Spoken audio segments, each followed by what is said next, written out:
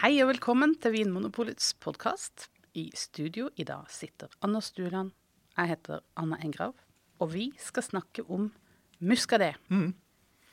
Det ikke et lytterspørsmål. Det kunne vært det. Det kunne fort vært, det skulle jeg bare si at... Ja, jeg skjønner ikke. Noen skulle ha spurt om dette her. Det jo et vinområde I Vinen, som har fått vind I seilene. Ja, et klassisk område, kan vi vel si. Det kan vi også si. Fordi det fransk. Ja. Nei, men det jo, altså vi jo I Frankrike. Det vi. Og vi I Loire-dalen. Ja, som et vinområde som egentlig som ligger rundt og langsetter Frankrikes lengste elv, La Loire. Ja, og den går nesten midt inne I Frankrike. Begynner midt inne I Frankrike, og så går den ut til kysten. Ja, I dette fjellområdet som heter Sentralmassivet. Ja. Massif Central. Oui. Der starter Loire-elven, og så renner den sakte, men bedagelig flere hundre kilometer. Ja. Til kysten selvfølgelig, ut mot havet. Atlanterhavet. Ja, har sin munning ved Saint-Nazaire, det heter, denne byen, en sånn havneby. Ja. Men Muscadet, som vi skal snakke om, ligger jo helt ute ved kysten, men vinmarkene ligger jo liksom ikke på stranda. Ikke I sjøutsikt. Nei, det ikke sjøutsikt. Men det I hvert fall havbris, tenker jeg. Ja, det et maritimt område. På den måten at havet påvirker klimaet I ganske stor grad. I veldig stor grad. Ja. Ja. Og det gjør den jo på den måten at det sånn store vannmasser. Når de blir så store som Atlanterhavet, de bør jo ikke bli så store en gang. Det noen av de største vannmassene vi har. Ja. så har det en sånn modererende effekt på temperaturen. Ja. At det stopper det fra å bli veldig ekstremt høyt, og stopper det fra å bli veldig ekstremt lavt. Det betyr at det blir ikke de varmeste somrene, og det blir ikke de kaldeste vintrene. Nei. Ikke det en kort oppsummering? Jo, det motsatte av det man kaller for kontinentalt klima. Ja. Ja. Milde vintre og milde somre. Og så har det jo litt sånn til felles med, hva skal jeg si, Vestlandet. Ikke at det regner så fryktelig mye, men det noe med altså, disse områdene som ligger ut mot kysten, de får jo mer nedbør. De gjør det. Ja. Så... For vannet har jo fordampet opp over havet, kommer med skyene inn til kysten, og så faller det ned igjen. Ja. Så tørke ikke et problem I Muscadet. Nei, det et fuktig område. Et fuktig område, så det egentlig et poeng at vinmarkene bør ha ganske bra drenerende egenskaper, da. Ja. Sånn at ikke planten blir stående med for mye vann, spesielt I deler av vekstsesongen. Og så det jo ganske langt nordvest I Frankrike.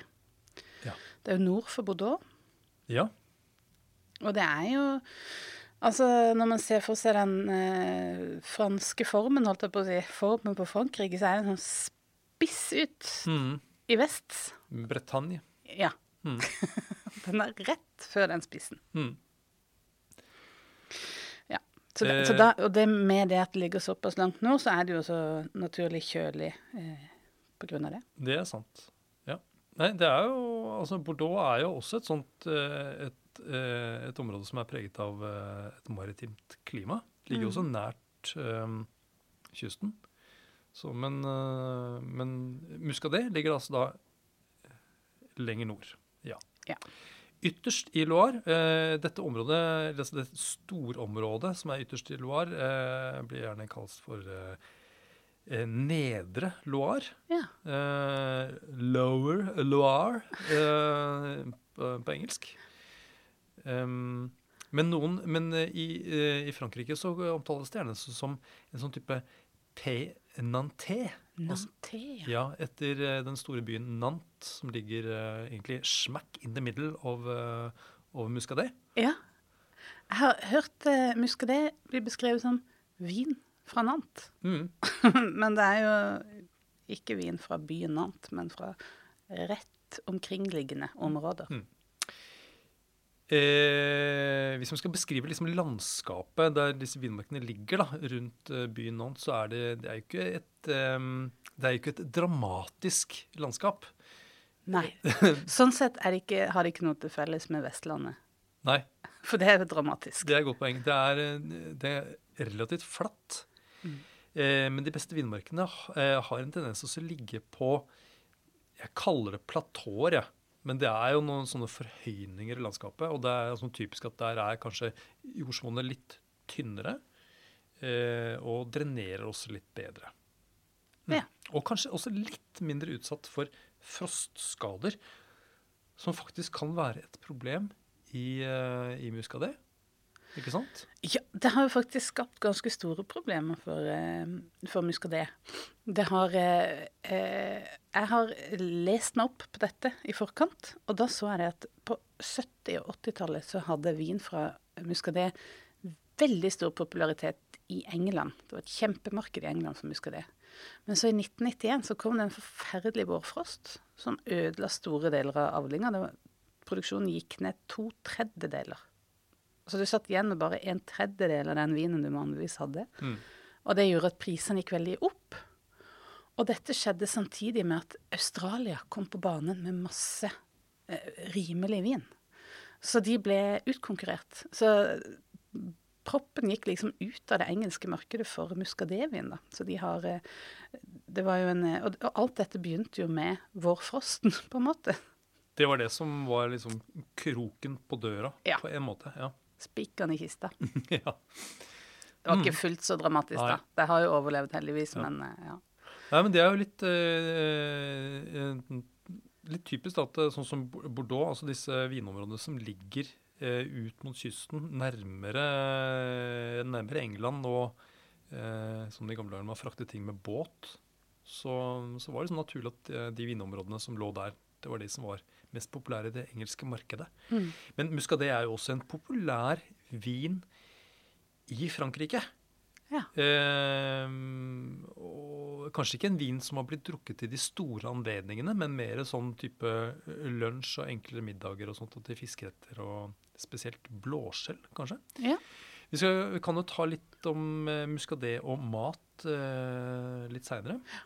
Det synes jeg. Men du fant også ut noe pussig med den vårfrosten som rett og slett endret hele området sånn betraktelig. Ja, fordi de har jo laget vin der i lang tid, og den druetypen som nærmest enerådende nå jo en druetype som heter melon de Bourgogne, eller bare melon. Ja, drua melon. Ja, det litt morsomt. Det litt... En drue med navn melon. Ja. Men på, altså før 1700-tallet så var det faktisk en del blå druetyper som ble dyrket der. Så det betyr at man lagde en del rødvin. Ja. Men så var det da også en heftig vårfrost i 1709 som tok knekken på mange av vinplantene, og spesielt de blå druene. Og samtidig så ble det da, liksom i perioden etter så ble det da plantet mye av denne druetypen melon de Bourgogne. Primært faktisk for å produsere sats til brennevin. Yes. Det var nederlenderne som ønsket da liksom, en produksjon av brennevin i området, og da ble det dyrket i melon de Bourgogne. Og det det man sitter igjen med nå da. Så vårfrosten hadde en finger med i spillet der, ja. Og nederlenderne. Og nederlenderne. Det to avgjørende faktorer. Sånn som i Bordeaux, ja.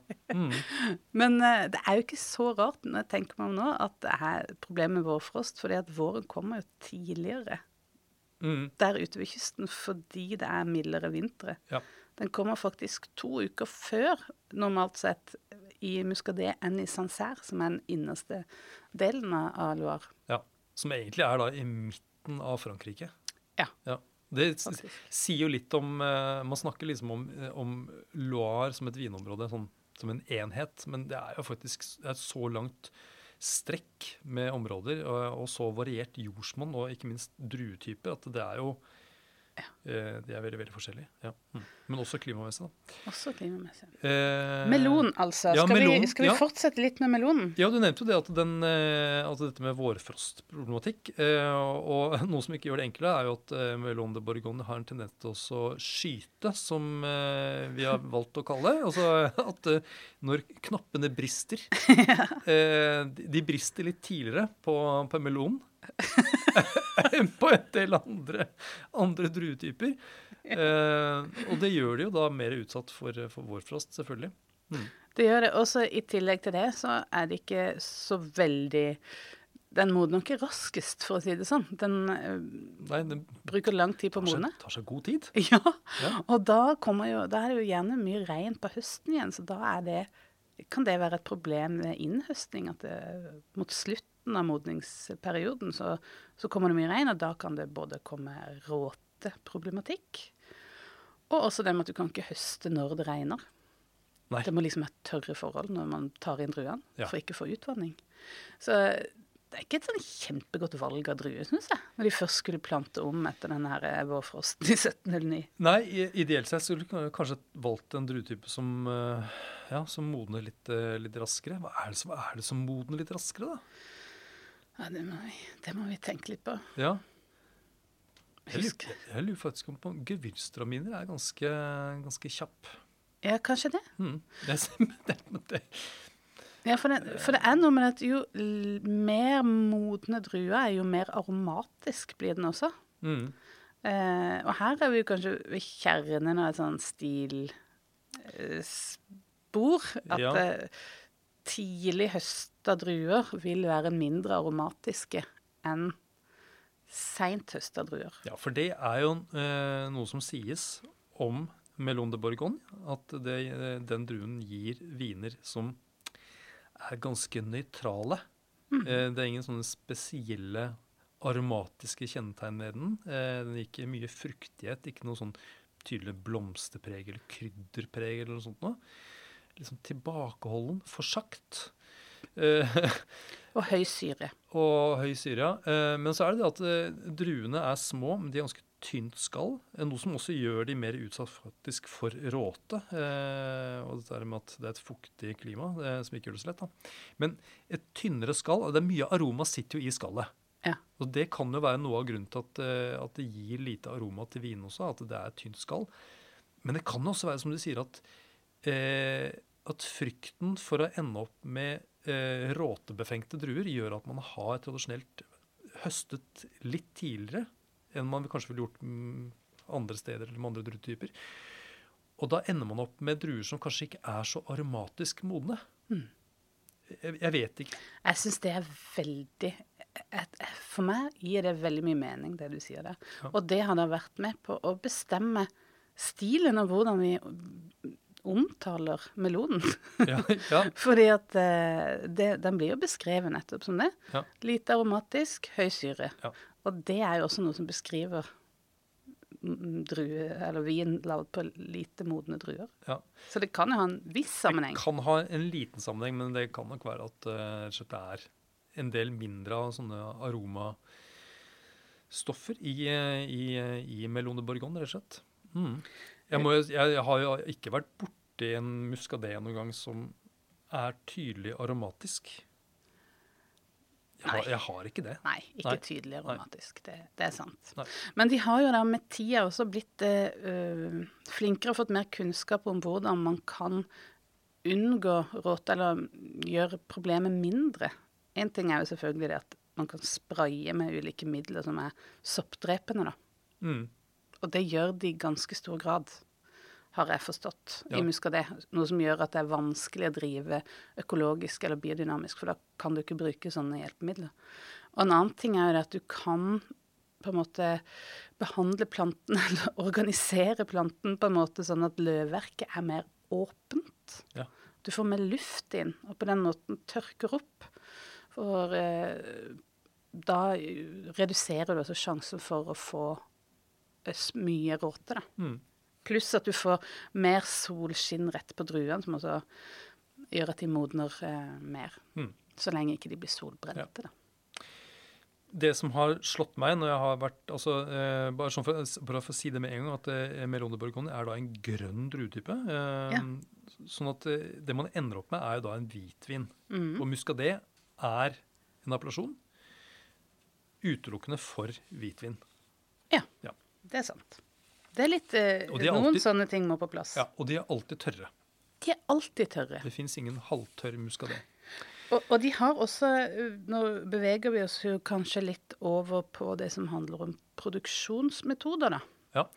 Men de har også, når det er veldig kjølige år, så får de lov til å chaptalisere. Det betyr altså å tilsette sukker. Ikke sånn bordsukker, men da i form av druesukker. Det er jo gjerne noe sånn der rektifisert, sånn nøytral druemost da.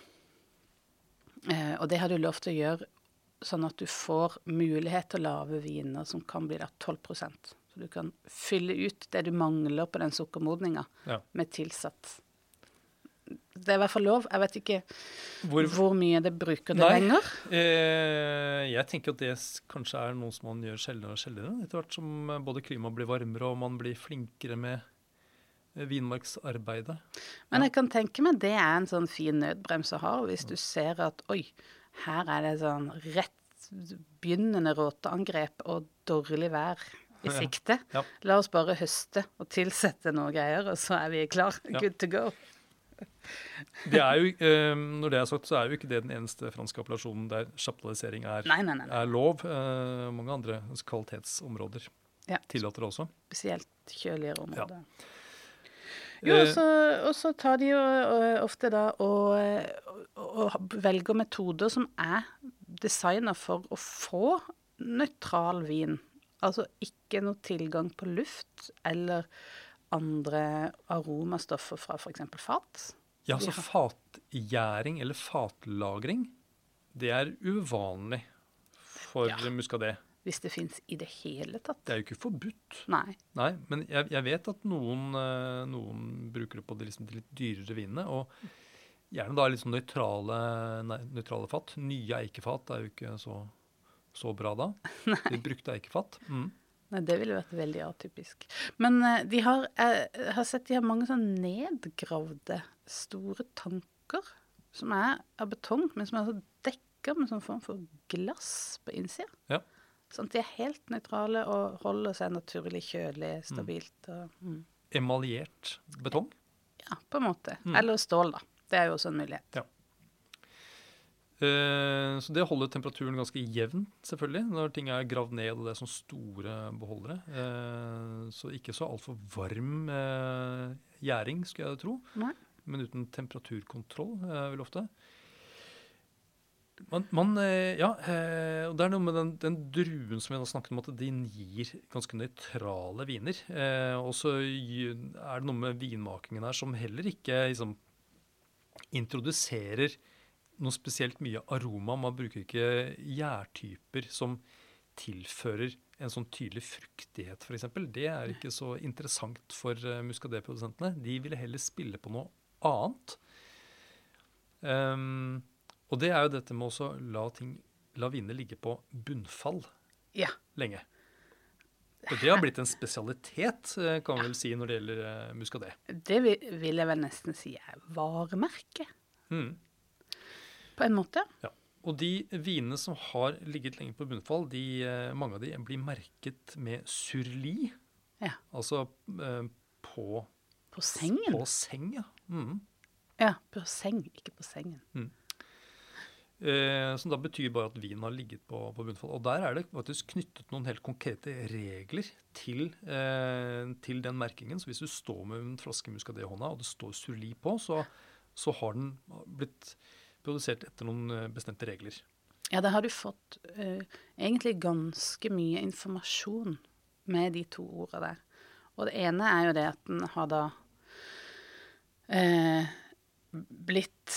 Ja, det er egentlig, kanskje det viktigste er jo det at den er da flasketappa en gang mellom 1. mars og 30. november, året etter den er blitt høstet inn.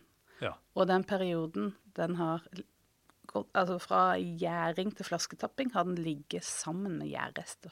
Ja. Så vinen har vært i kontakt med gjærrester. Og da ligger, altså disse gjærrestene, de har jo en tendens til å liksom falle ned og ligge på bunn.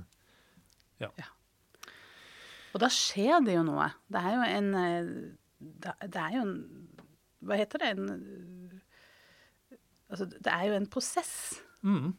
Når denne kontakten her gjør jo noe med vinen. Ja, den gjør det. Altså, går det lang nok tid, så brytes jo gjærcellene ned. Det er enzymer i gjærcellene som bryter ned. Og da får man dette som man kaller autolyse. Ja. Som mange kanskje har hørt om i champagneproduksjon, for eksempel. Og champagne er jo også et område der det er veldig vanlig å la vin ligge lenge på bunnfall. Og hvor de også har et regelverk faktisk som sier noe om hvor lenge vinen skal ligge på bunnfall. Så er spørsmålet hvor lenge må vinen ligge på bunnfall før du merker det, og hvordan er det du merker det? Ja. Hva slags preg er det setter på vinen? Ja, intensjonen som jeg har skjønt er jo for å gi vinen mer fylde. At du står med en veldig sånn slank, nøytral vin, og at du ønsker da med det bunnfallslagringa å få, eller bermelagringa som vi kaller det, at du får en sånn tilført noe mer dybde og rikhet i vinen da, som ikke er frukt. Ja, du sier noe om du beskriver noe som handler om munnfølelse her, tenker jeg. Ja, egentlig begge deler. Ja, denne rikheten, en fylde, eller jeg kan også tenke meg å kalle det en sånn form for en sånn litt sånn fetere, litt mer sånn kremet munnfølelse, som jeg tror henger sammen med noen proteiner som da på en måte kommer ut i vinen med denne bermelagringen, eller sureli-lagringen. Sånn aminosyrer eller noe greier. Ja. Manoproteiner, tror jeg det faktisk er. Akkurat. Ja.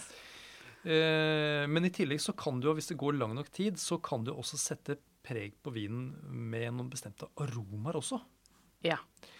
Og i champagne så kan man jo kjenne det som noe sånn bakverk, kjeksaktig.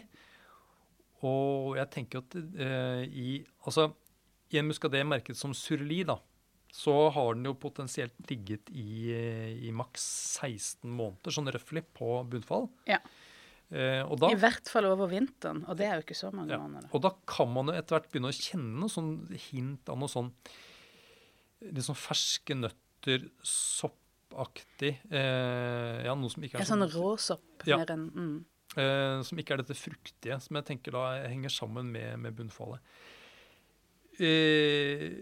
Noen vinprodusenter, spesielt de som produserer chardonnay-baserte viner, har en tendens til å røre mye rundt når de lar vinen ligge på bunnfallet. Det kalles da for batonnage, og som på en måte kan få dette preget til å bli mer sånn, skje litt raskere, men da får man gjerne enda mer sånn smøraktige aromaer. Det er det ikke her. Nei, det synes jeg ikke er vanlig i Muscadet. Det er noe mer sånn mot det nesten litt sånn jordlige, sjøaktige, dette bermepreget. Våt stein. Sånn knagg, men det er jo et veldig rar aromaknagg, for det har jo ikke egentlig en aroma. Ja. Men det er litt morsomt at det har dette sånn jord-sjø-aromaen når det ligger så nært havet, og det er jo liksom fristende å si at det har noe med nærheten til havet å gjøre, men jeg tenker at dette sjø-jordpreget og noe av disse aromaene i Muscadet kan minne meg litt om Chablis, som ligger langt inne i Frankrike. Og så er det vel noe med disse her veldig sånn lukka, veldig lite oksygen, altså veldig oksygenfattige forholdet den blir lavt, lukka tanker og helt tette beholdere og sånn, som gir en sånn viss form for reduktivitet da.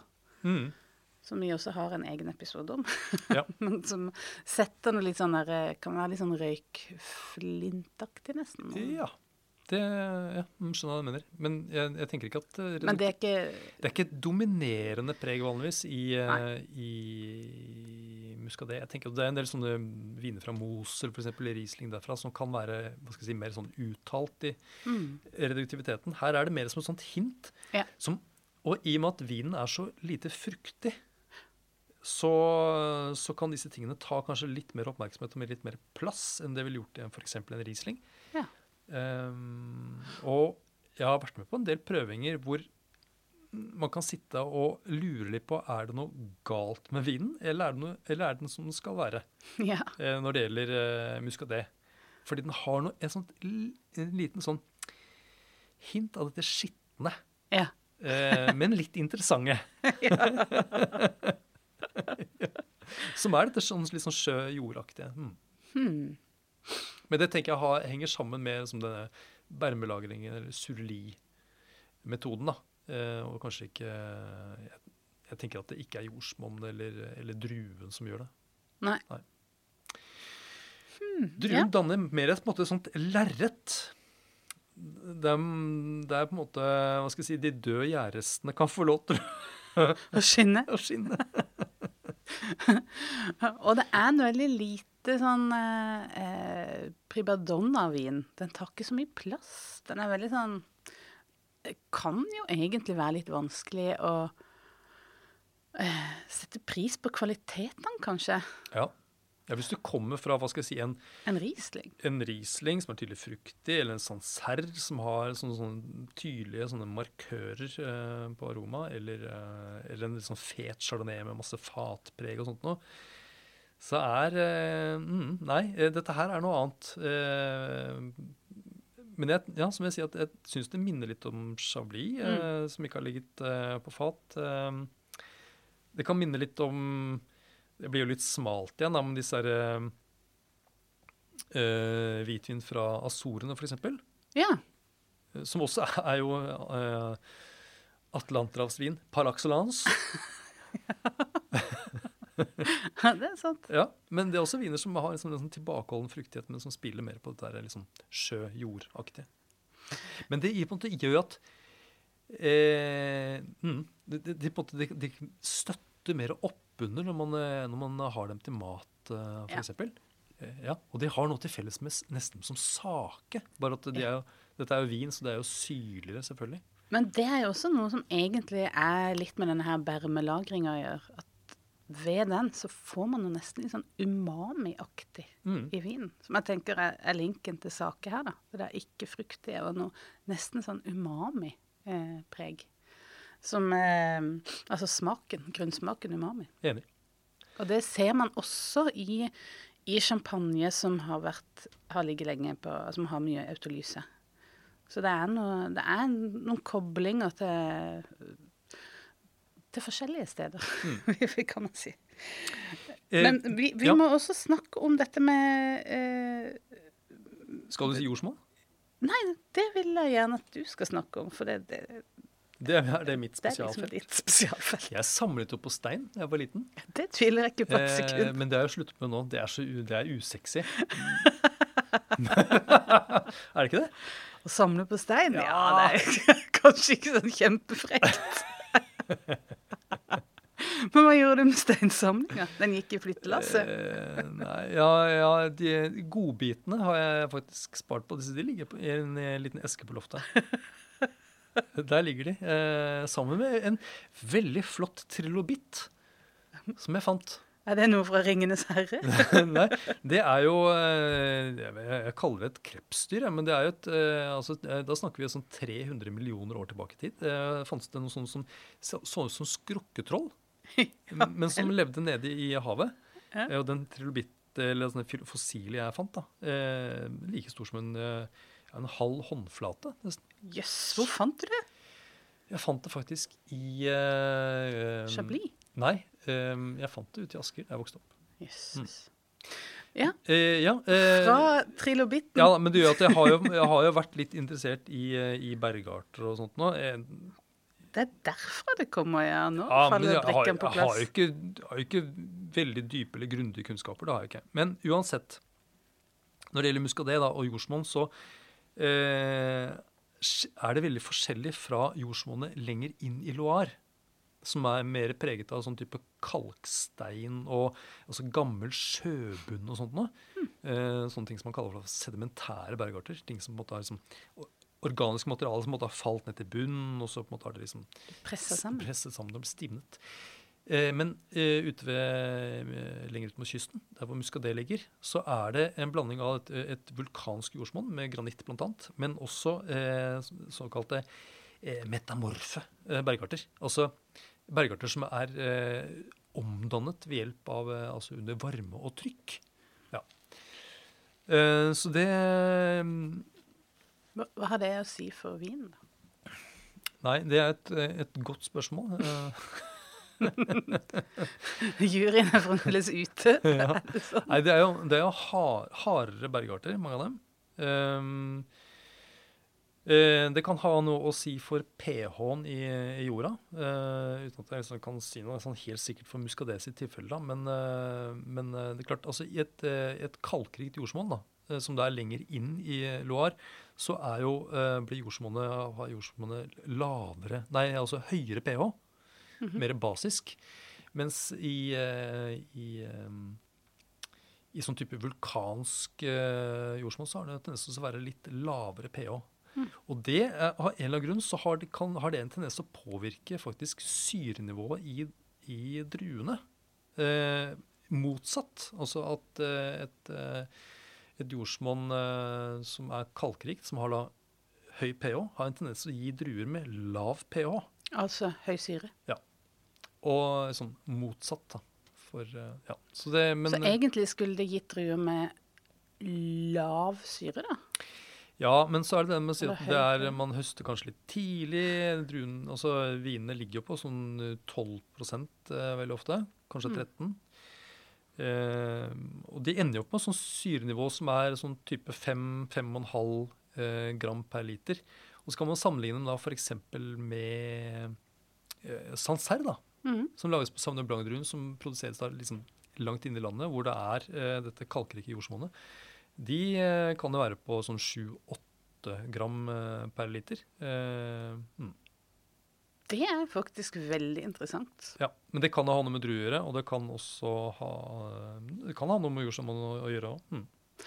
Og når man smaker en muscadet, så tenker man kanskje at den syrligere enn den faktisk fordi at det så lite annet. Ja. Så det blir tydeligere den syre som der, kanskje. Det sant. Jeg tenker også sånn i hvert fall, at når det ikke en sånn tydelig fruktighet, så fungerer i hvert fall hodet mitt sånn at da virker vinen tørrere. Ja. Ja, men det synes jeg var et godt innspill. Og så det kanskje også noe med de harde bergartene, at de lar vannet bare renne forbi. At ikke det et godt poeng. De lagrer ikke vann på den måten, eller på godt og vondt, da. Men akkurat her så vel det et poeng at det skal drenere. Faktisk. Ja. Og så synes jeg vi kan ikke snakke om franske vinregioner uten å snakke om appellasjonssystemet. Nei. For det ville vært uhørt. Ja. For det liksom hele kvalitetssystemet bygd opp rundt den logikken at det skal deles inn i geografiske områder, og at det regelverk knyttet til de ulike. Og jo mindre det geografiske området jo strengere ofte reglene, og jo høyere kvaliteten regnet for å være. Ja, teoretisk. Prisene blir også som regel høyere. Ja. Og i Muscadet så det 4 appellasjoner. En ganske stor regional appellasjon, som bare rett og slett heter Muscadet AOC. Det rimte jo ikke. Ja. Ja. Og der det faktisk lov med 10% Chardonnay inni blenden. Hvis det bare heter Muscadet AOC, så kan du risikere at det 10% Chardonnay, uten at det nødvendigvis vil gjøre så mye til eller fra. Men det også litt mindre strenge krav for avkastning. Altså du kan få litt mer druer for hver hektar vinmark du har. Og det jo faktisk også den melonen, den kan gi potensielt ganske mye druer. Den lett, kanskje sikkert en del av grunnen til at den ble valgt. Av nederlenderne? Av nederlenderne. Ja, det tror jeg. Og de har faktisk økt denne grensa for hvor stor avkastning kan være, økt fra 2020. Fra 65 hektoliter per hektar til 70 fra 2020-årgangen. Så det den store regionalen, men der kan du ikke, det ikke en del av denne surli-ordningen. Så lager du en Muscadet AOC, så har du lavet bare en nøytral, lett, frisk hvitvin som du flasketapper ganske raskt etter gjæringa. Ja. Og du får liksom sedimentert og klarna og liksom gjort alt det vin så den blir helt ferdig, og så flasketapper du den, og så rett ut. Ja, så dette her, fordi det ikke ligger så lenge på bunnfall som regel, så det litt enklere viner, enda mer nøytrale kanskje i stilen enn det man får hvis man går litt opp i kvalitetshierarkiet. Ja. Ja. Og så det 3 andre appellasjoner, som da alle alle kan da sette, etter appellasjonsnavnet, kan sette surli på etiketten, og da sier det noe om hvor lenge de har ligget på bunnfallet. Ja, for da har de fulgt disse reglene. Da har de fulgt de reglene, og der det litt strengere krav til avkastning. Og det skal jeg lese det høyt, eller? Det kan du godt gjøre. Den mest kjente, tror jeg for de fleste, det Muscadet de Sèvres. Jeg tror det sånn. Jo, det høres bra ut. Og det faktisk den største appellasjonen i Loire når det kommer til hektar beplanta vinmark. Ja, det sopp. Jeg synes det var litt rart, for vi har sett på kart, og den ser ikke så enormt svær ut, men det altså 6400 hektar vinmark der, og det den største i Loire, hvis vi skal tro bøker. Og det et område som ligger sør og sør-øst, stort sett, for denne byen Nantes. Og nå vi da rett sør for elven Loire. Ja. Men du nevnte da Sèvres, Ja. som da og da det snakk om egentlig 2 sånne elver som renner ut i Loire-elven, som da egentlig går gjennom dette området. Ja. Ja. Det kanskje... Det det mest kjente. Det liksom det mest kjente. Det her lages det mest vin av de 3 underområdene som du nå snakker om. Ja. Det liksom kjernen. Hadde det vært i Italia, hadde det sikkert hett Muscadet Classico. Ja. Ja, men det ikke ja, det egentlig en god parallell, egentlig. Det litt morsomt. Og så har du da Muscadet Coteau de Loire, AOC, Ja. som en egen region som ligger nå må jeg bare se på kartet. Ja, for da den ligger egentlig på begge sider av selve Loire-elven. Og Ja. nå vi øst og nordøst for Nantes. Ja. Ja. Ikke sant? Og selv om området sånn, sånn geografisk omtrent like stort som Sèvres, så produserer de jo mye mindre vin der. Ja, det gjør det. Ja. Og det ligger som en sånn flekk. Så de ligger helt tett inntil hverandre, alle disse 3 underområdene. Men dette altså den nordøstlige. Det ligger som en sånn halvsirkel rundt byen Nantes da. Og den siste, den heter Muscadet Côte de Grand Lieu AOC. Og den ligger da altså lengst vest ved siden av Sèvres, men ut mot havet. Ja, der sa du det. Ja, den faktisk, det den som, det kanskje ikke sjøutsikt eller havutsikt, men det den som har. Ja, og så ligger det midt inne ligger det en ganske stor innsjø, som heter Lac de Grand Lieu. Ja. Det derfor den heter det, regionen.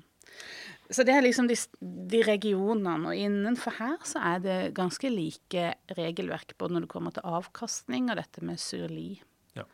Men det en ting som skiller seg ut, og det det at innenfor Muscadet Sèvres, så har man identifisert 10 kommuner som da tenkt å være enda liksom Top of the pops. Top of the pops, og at du har det liksom, og kommuner her, det jo byer, altså. Så du har egentlig delt opp Sèvres i 10 underregioner. Og så har du gitt de en status som de kaller cru communaux. Ja, og cru jo et begrep som man kan kjenne igjen fra for eksempel Chablis, altså sånn typisk sånn Bourgogne-klassifisering. Ja. Men så handler det egentlig ikke om små vinmarker her. Det mer snakk om et område rundt en landsby, for eksempel. Så det ligner jo mer på en village, Ja. på en måte. Men det er i hvert fall det som er høyest i hierarkiet i Muscadet. Ja.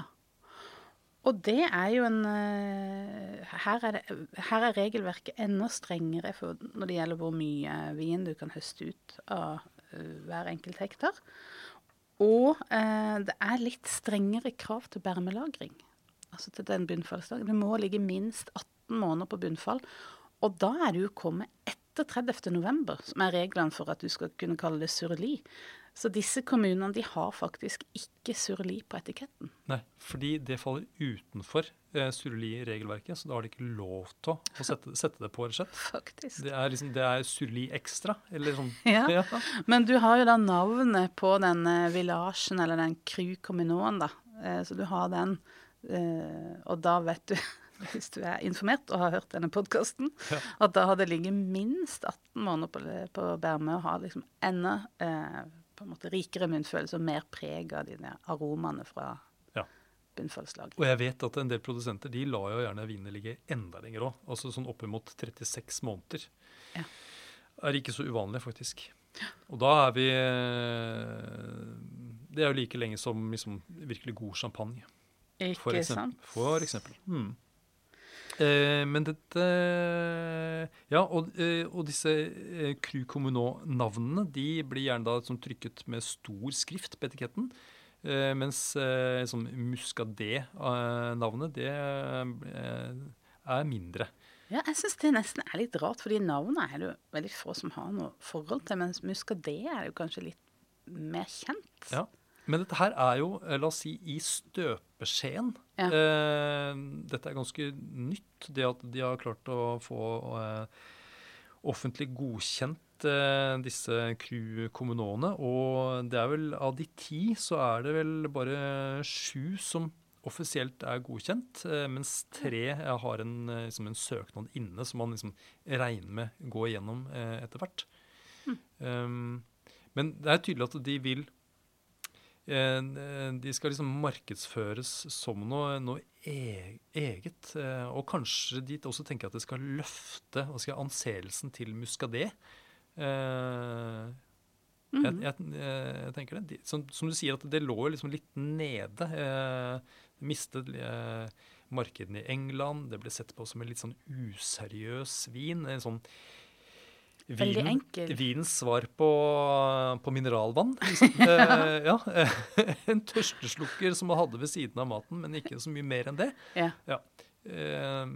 Så har man da liksom ønsket også vise fram Muscadet som noe litt mer seriøst, og viner som er som knyttet til mindre områder, knyttet til bestemte jordsmonn og sånt noe. Ja, og jeg kan jo nevne noen navn, bare som man har det i bakhodet. Det er for eksempel en som heter Clisson, som er også da en relativt stor by i regionen, Sèvres. Og så har du noe som heter Gorge, og Le Palais, Valais er også en by i regionen. Ja. Og så er det noe som heter Chateau Thibault. Jeg synes det alltid er litt gøy med appellasjoner som heter Chateau, for da tenker jeg at de er en produsent. Ja.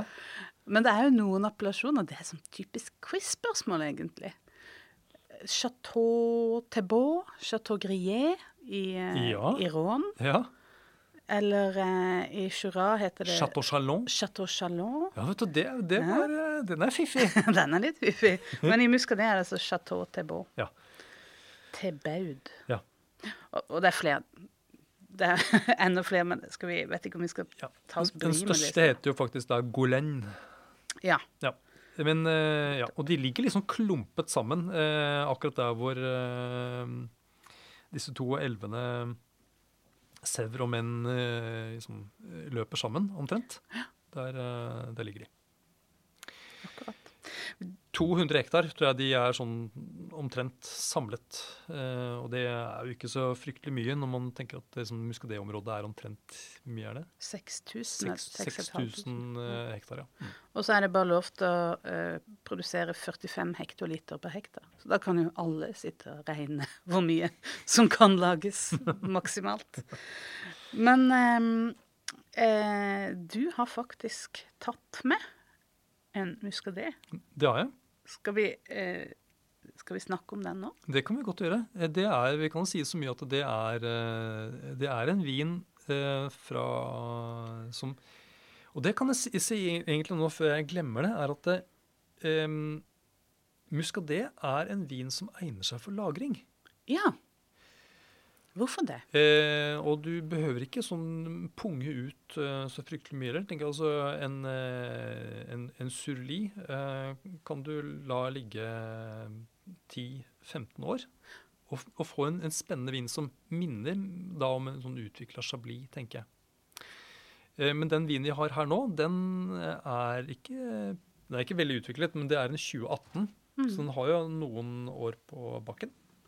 Ja, og det er en sånn type Cru Communaux. Dette er en Cru Communaux, ja. Så her står navnet på denne kruen. Den står med store, flotte bokstaver. Og det kan vi dessverre ikke. Vi vil ikke si, for det er ikke så veldig, poenget er ikke så veldig akkurat denne enkelte vinen. Nei, og det kan vi jo si at når det gjelder Muscadet, så det er ikke så store variasjoner stilmessig. Man kan liksom merke at det er liksom litt mer at dette bermepreget eller surlipreget når man kommer opp i kvalitet. Litt høyere konsentrasjon, dypere, men det er ikke noe sånn.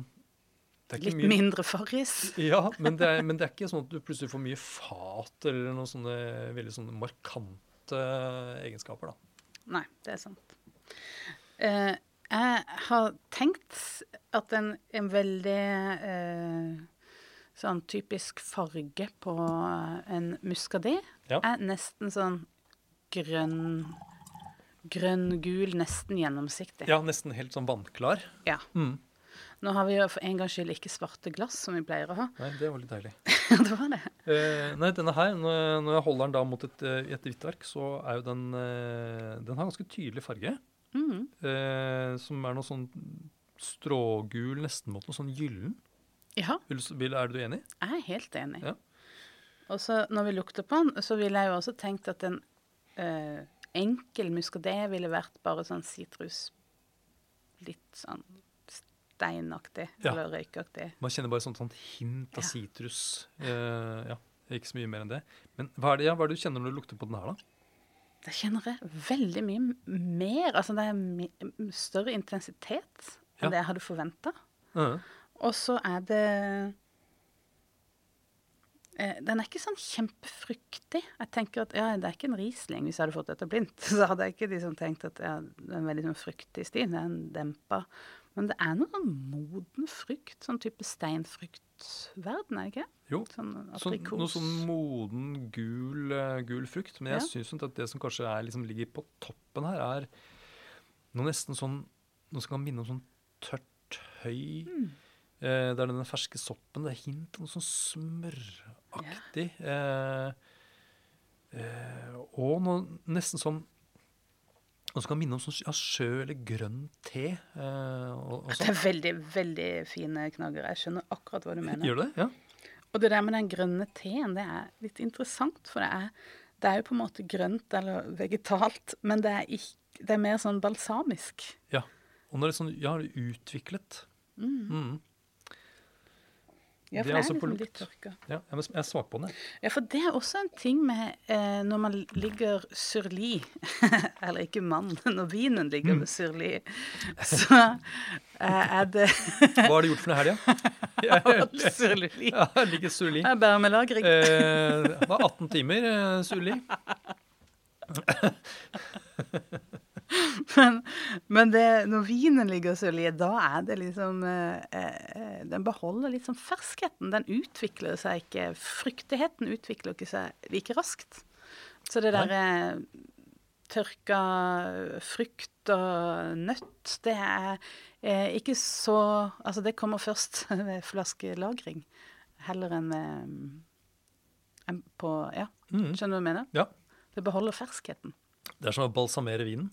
Ja, det er det. Jeg tenker 2018, vi er nå i 2022. Ja. Det er jo ganske, jeg ville jo aldri tenkt at den hadde så mange år. Nei. Men det er sånn at det er en fascinerende vin, fordi jeg Jeg har ikke en følelse av at det noe som laget av frukt. Ja. Ja. Hvis du skjønner. Hva den laget da? Nei, det føles som på en måte man har liksom presset litt ting fra sjøen, og litt sånn, og noe litt sopp, og så, ja. Ja, det litt Det fascinerende. ikke et produkt av planteriket nødvendigvis. Ja. Nei. Men det noen sånne grønne planter der, men liksom aloe vera nesten. Ja. I munnen synes jeg at den har den der litt sånn feite, litt sånn krema munnfølelsen. Men en sånn syresnert som litt sånn strammer det litt opp, men ikke så voldsomt som i virkelig syrlige viner. Det synes jeg ikke. Nei, den har god friskhet. Den liksom forfriskende. Ja, den ikke slapp, nei. Nei. Helt tørr. Helt tørr, og så det nesten sånn olje, ja, som du sier, krema, olje, munnfølelsen. Ja. Grønn te, jeg likte litt det der. Ja, og den har noe sånn, en ettersmak som har en sånn hint av frukt, men det noe som like mye sånne der, ting som jeg nesten kan forbinde med noe sånn sherry, sake, nesten noe sånn god buljong, eller altså det noe sånn, ja. Eller kremost. Eller ja. Nå litt av det utviklet, litt av det der umami-aktige. Ja. Mozzarella. Eller noe sånn ferskost, liksom. Ikke lagret ost. Nei. Ja. Det en fascinerende vin, og litt sånn på tvers av det som jeg tenker moderne, eller som i hvert fall har vært liksom, den rådende liksom, vinstilen når det gjelder hvitvin, med Sauvignon Blanc for eksempel, og Riesling, som gir så veldig fruktige viner, så dette her liksom helt andre enden av skalaen. Ja. Det kan jo være at de som hører på nå tenker at dette var en veldig rar vin. Og ja, den jo det med det vi har begrunnet med nå, men det jo ikke sånn at man steiler og tenker at dette var sånn kjempemerkelig. Jeg tror ikke det vanskelig å forstå, men det kan være greit også å være litt forberedt på det, at man... det litt andre egenskaper i denne vinen her enn i mye annen fruktig hvitvin i hvert fall. Det deilig at vi ikke skal liksom gjette på hva det nå, for vi vet det. Ja, hvis du hadde fått en blinta, hva hadde du tippet da? Vet du hva, jeg lurer på om jeg hadde gått til noe sånn der høykvalitets suave, men det jo gjerne mer blomster og sånn. Ja. Men noe som liksom det nøytrale, men... Jeg hadde nok ikke gått til Chablis, for jeg hadde tenkt at den kanskje ikke så syrlig, da. Ja. Nei, altså... jeg tror nok at jeg hadde havnet på... Chablis, tror jeg. Ja, det kan. En varm årgang, som de sier. Ja.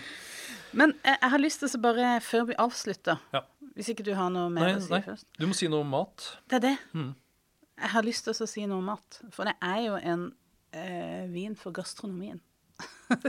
Altså, eller en vintype for gastronomien. For det jo en sånn veldig god egenskap egentlig i vin, at den ikke tar for mye plass. For at når man skal lage en kombinasjon med noe annet, som mat i dette tilfellet, så det jo veldig fint å ha en vintype som litt dempet, og ikke har så veldig mye fruktighet. I mange tilfeller i hvert fall. Og dette jo en vin som kjent for å være veldig god til sjømat. Det jo det som altså det læres jo franskmenn opp på barneskolen, faktisk. Ja, Muscadet inne i læreplanen. Ja, det inne i læreplanen. Jeg måtte si på det. Det I hvert fall i Bretagne. Ja. At til østers, til blåskjell...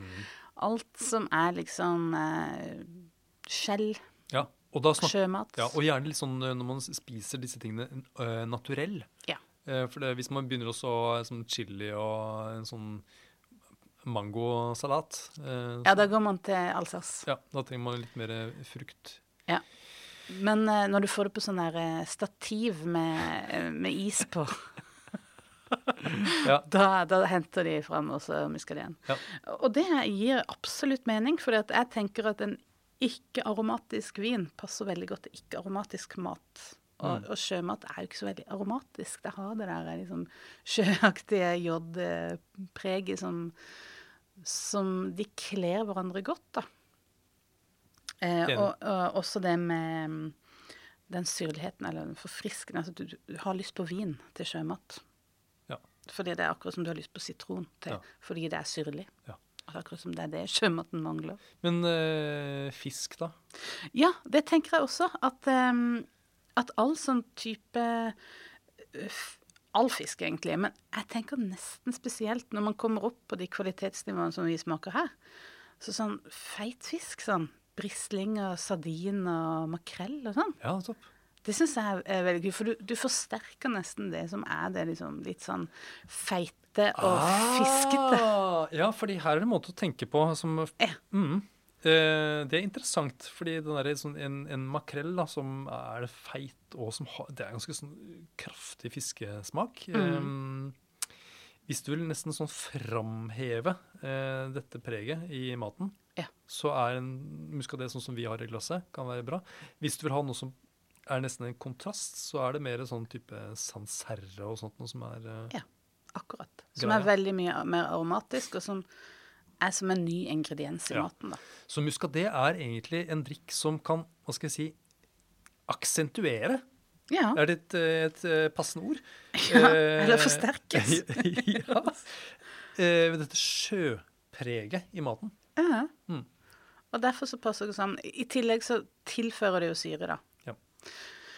Så det mye koblinger. Ellers liksom alt som litt sånn jordlig, altså for å være inn på det der dempersporet. Jeg tenkte på sånn jordskokk, eller Andreas, sånn kokken, og han nevnte pepperrot, eller sånn, jeg nevnte mozzarella, eller en burrata og skinke. Altså, det vil fremdeles være noe som fremhever, det tar ikke så mye egen plass, men jeg tror det kler hverandre, både med den olje- og munnfølelsen, men også de der dempa aromaene. De spiller litt på de samme tonene da. Ja. Og jeg jo fristet til å si det så enkelt at det mat som du kunne tenke deg å ha sake til. Ja. En sånn høykvalitets muscadet, det tipper jeg kan gjøre susen. Ja. Eller det mat med utpreget umami-smak, så vil det nok også være godt med muscadet. Ja.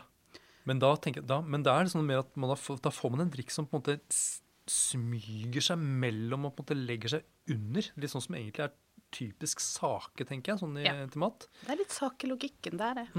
Også med munnfølelsen. Og Det spennende. Det tror jeg nok vi må teste ut mer og mer. Ja. Muscadet, hva kaller man det? Rising star, finnes det et norsk ord for det? Kommende stjerne. En kommende stjerne. Ja, eller en fugl fønix. Det blir litt for slitt uttrykk det. Ja. Tusen takk til nederlenderne. Og havet. Ja. Takk for at du hører på Vinmonopolets podcast. Har du forslag til et tema i podcasten? Send mail til podcast@vinmonopolet.no. I tillegg svarer kundesenteret deg på e-post, chat og telefon.